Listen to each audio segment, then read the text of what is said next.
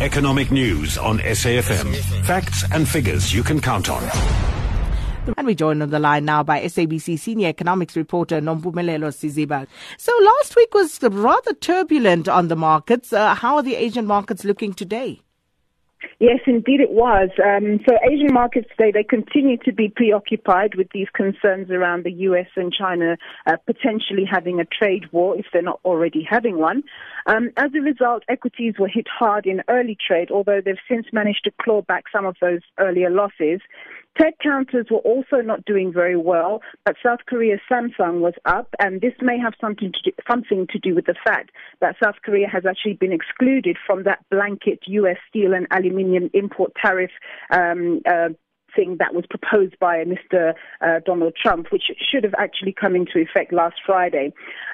So South Korea is a key and serious exporter of goods, so that's good news for them. So that's maybe why Samsung was doing well there. And having said all this, it seems as though a Wall Street Journal article suggests that there are intense behind-the-scenes trade negotiations happening between the U.S. and China.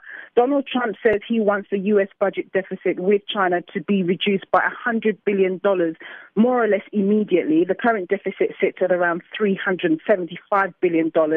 And some of the measures that they're pushing for, the U.S. is pushing to have China cut import tariffs on U.S. vehicles going into the country. It's pushing for China to buy more U.S. semiconductors and for greater access to the Chinese financial markets by U.S. firms so that they can render services to Chinese citizens there. So these are some of the things that are happening, and maybe this can kind of temper this very adverse feeling that people are having about potential trade wars. And then, Nompu, just looking at Moody's and their decision on Friday, of course, some relief there for South Africa, but what's your take on that overall?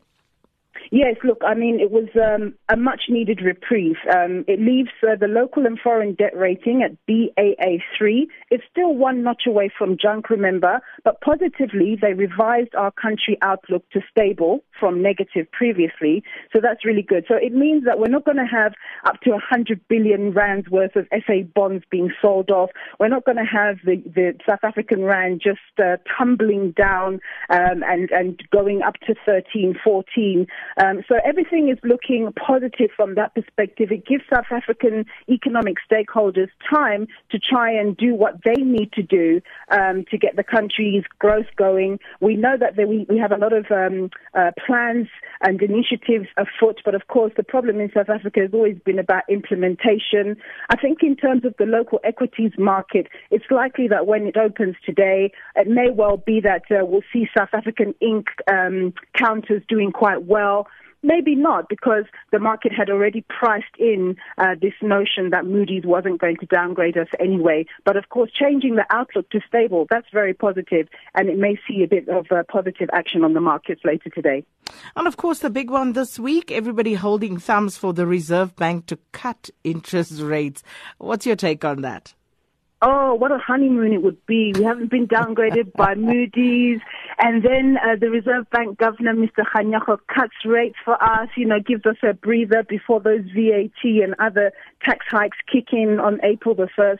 How nice it would be. Look, a lot of economists that were surveyed, very respectable, credible economists, most of them believe that this is the moment for the Reserve Bank to cut rates. So just because most of them do, it doesn't mean the Reserve Bank will go for it, because in the long term, the trajectory for inflation is actually upwards. But this is a key moment to give the economy the breather it needs. Let's see if they bite the bullet and do it. And boy, do we need it. Mr. Kganyago, if you're listening, you heard what Nompu had to say there. We hope that goes from her lips to your ears. Well, Nompu, thanks so much. We'll chat again tomorrow.